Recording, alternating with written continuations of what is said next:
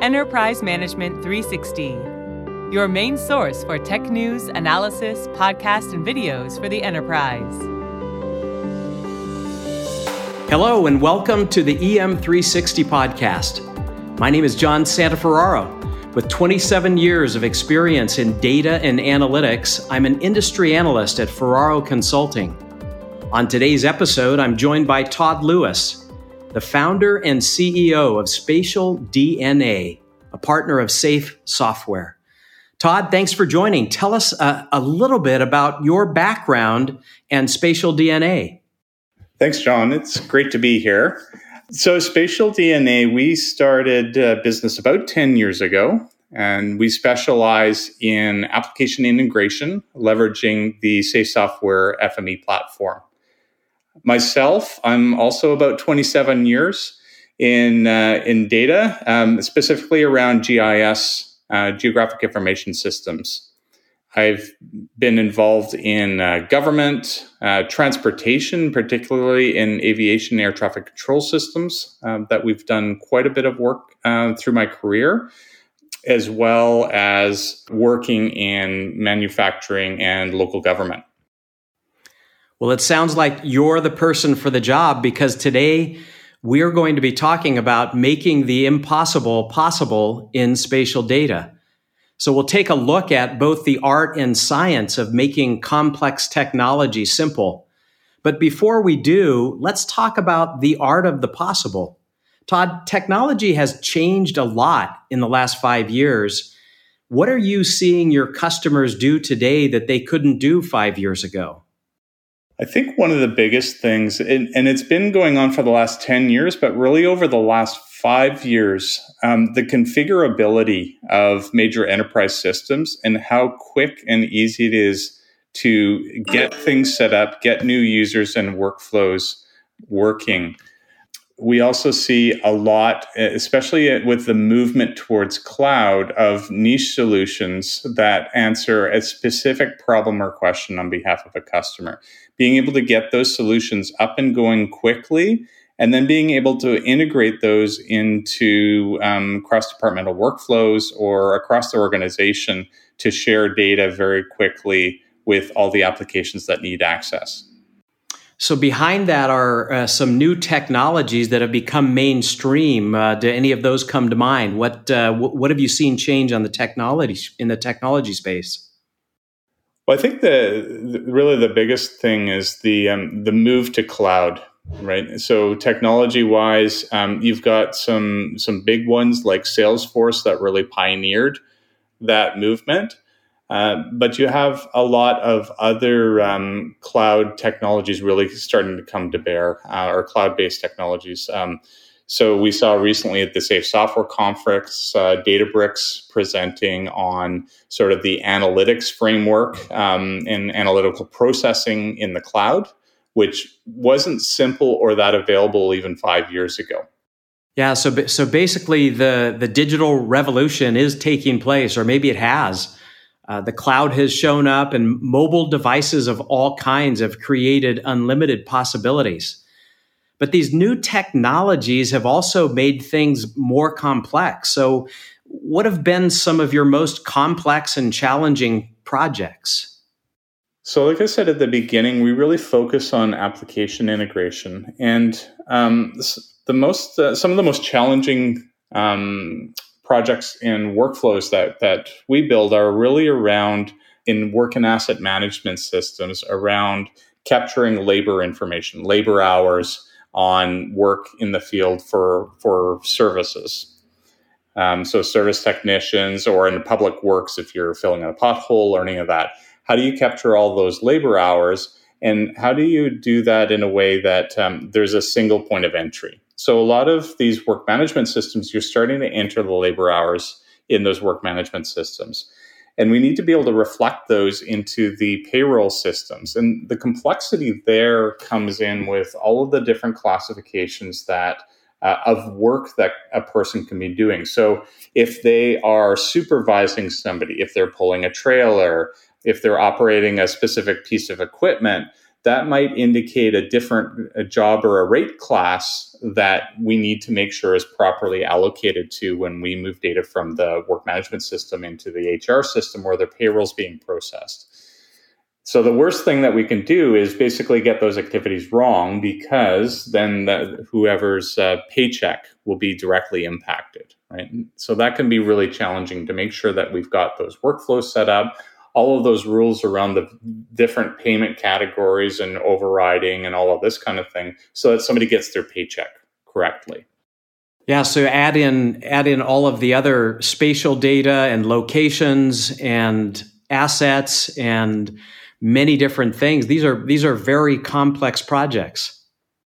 They tend to be. Yeah, so we've been working on those for the last several years as professional services, right? So building these out on the SAFE platform, customer by customer. And what we've been able to do is identify a couple of common patterns across these various workflows. So we've identified about 20 workflows. So the time entry one that I mentioned before is one of them. We also have issues with work order costs, inventory synchronization, and others. And we've basically been able to identify the common approaches and to be able to template those so that we can take those really difficult and challenging data movements across multiple systems and simplify them into a few templates that are then configurable. Very nice. It sounds like you've figured out then how to take these complex technology issues and deconstruct them in a way that helps your customers overcome the challenges of complexity. How do you approach it when your customers come to you with projects that seem impossible? So you mentioned it just in the term, we call it a functional decomposition. And what we in the design stage of the work that we do, we spend a lot of time on design and thinking through the overall system and the goals that it's trying to accomplish. We break those goals down into a set of capabilities that the system needs to have. Those capabilities often line up to major types of technologies, like a CRM system, maybe a work management system, a document or enterprise content management system. And each of those systems has specific workflows and capabilities within each one of them. We take those capability descriptions and then we break them down, and we call them a functional decomposition, into a set of features that product should have to satisfy the capability to solve the overall outcomes for the system as a whole. So this is a way of basically simplifying a complex problem by breaking it into smaller problems and solving those small problems and applying technology to the smaller set of problems. Integrating those subsystems together then creates the overall solution. And complexity theory, for example, teaches us that a number of simple solutions acting in concert can exhibit complex behavior. And that's essentially how you build up a complex system. Well, that sounds easy, and it's great to apply system thinking to these complex challenges. And wouldn't it be nice if I could just learn how to apply system thinking to a problem and easily find a solution? However, it seems like there's an art to what you do as well. What have you learned about solving these complex technology problems that makes you as much of an artisan as you are a scientist? Yeah, so I think any engineering or science problem has a lot of art in it. And the core aspect of art is around creativity. So in creativity, when you're being creative, you're not taking a straight line from point A to point B. It tends to have a lot of zigs and zags, maybe a few scribbles, a number of dead ends, and eventually there's a path that gets you through to point B. And I find that on the science and engineering side, that's very similar to how we have to work in that way. We don't know what the endpoint's going to be.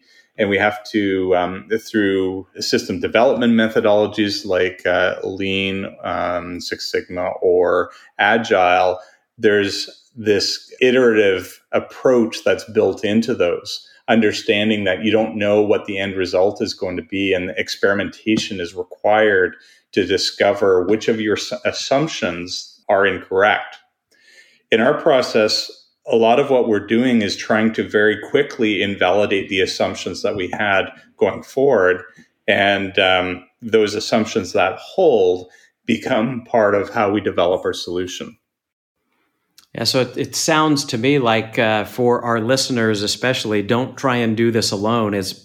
Why not have somebody by your side that has done this multiple times and kind of walks you through those steps?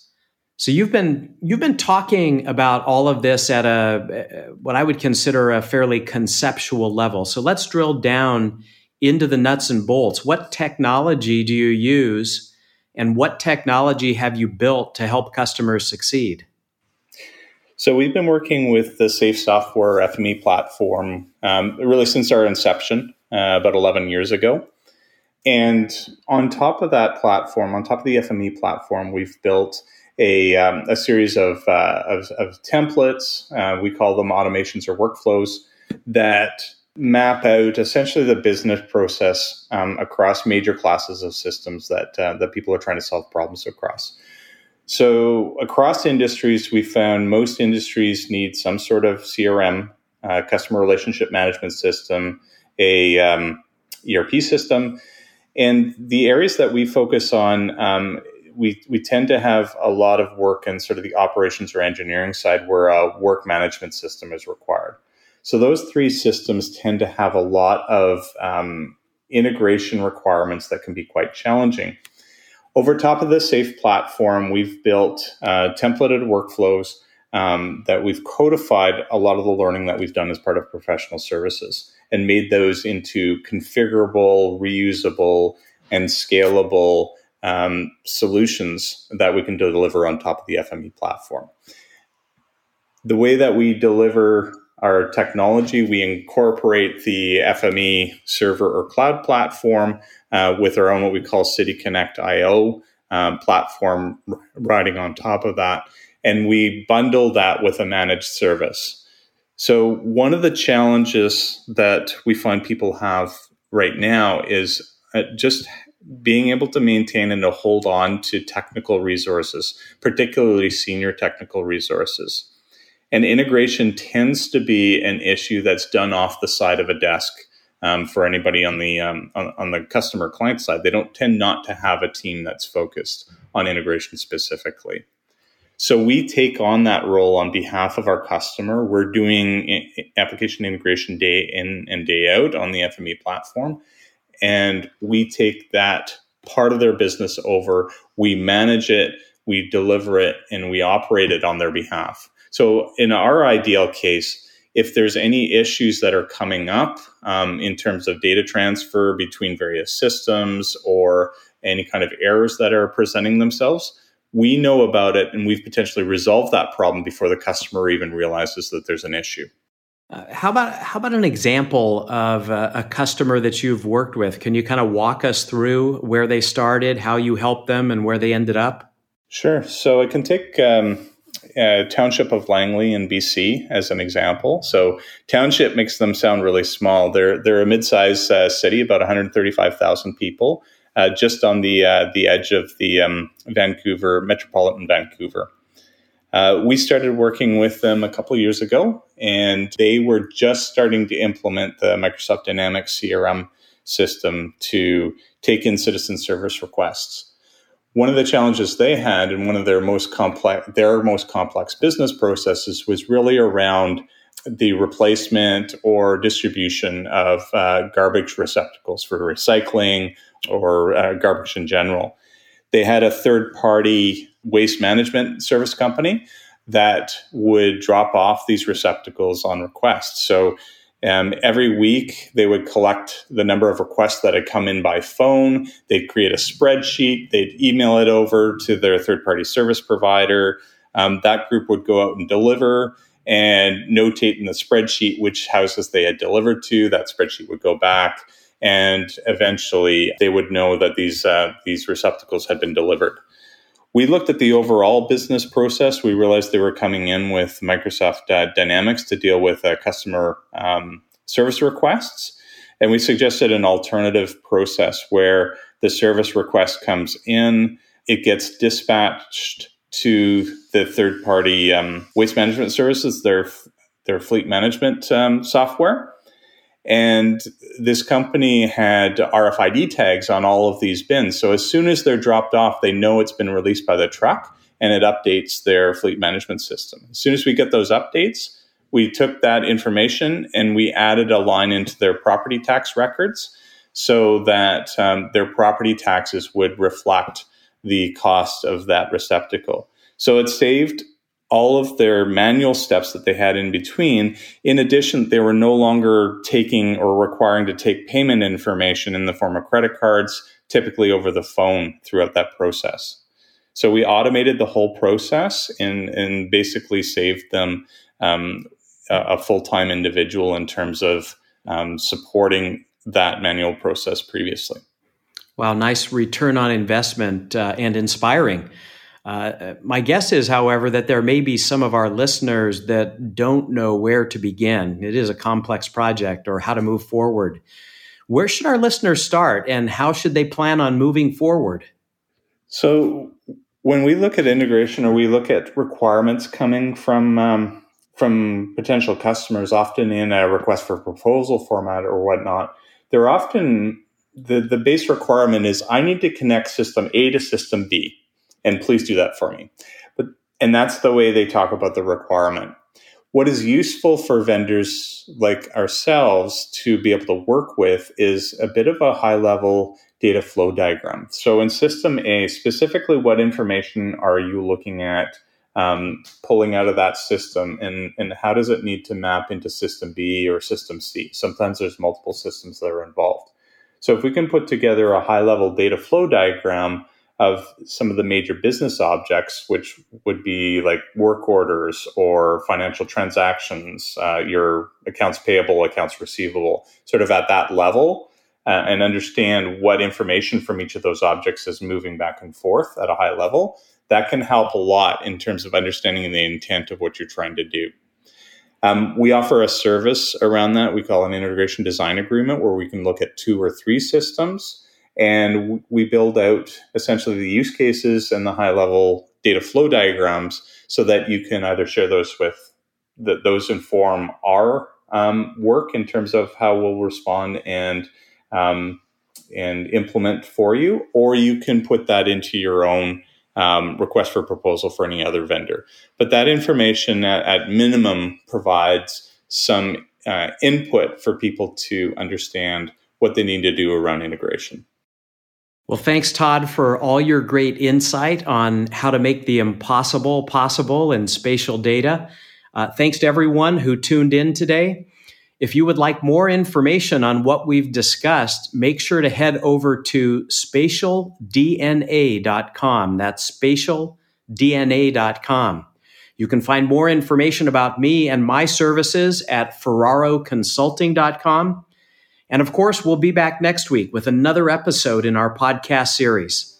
Until then, make sure you subscribe to this podcast on all the major platforms. Follow the conversation on our socials with @EM360Tech on Twitter and LinkedIn. And for more great daily content, head on over to em360tech.com.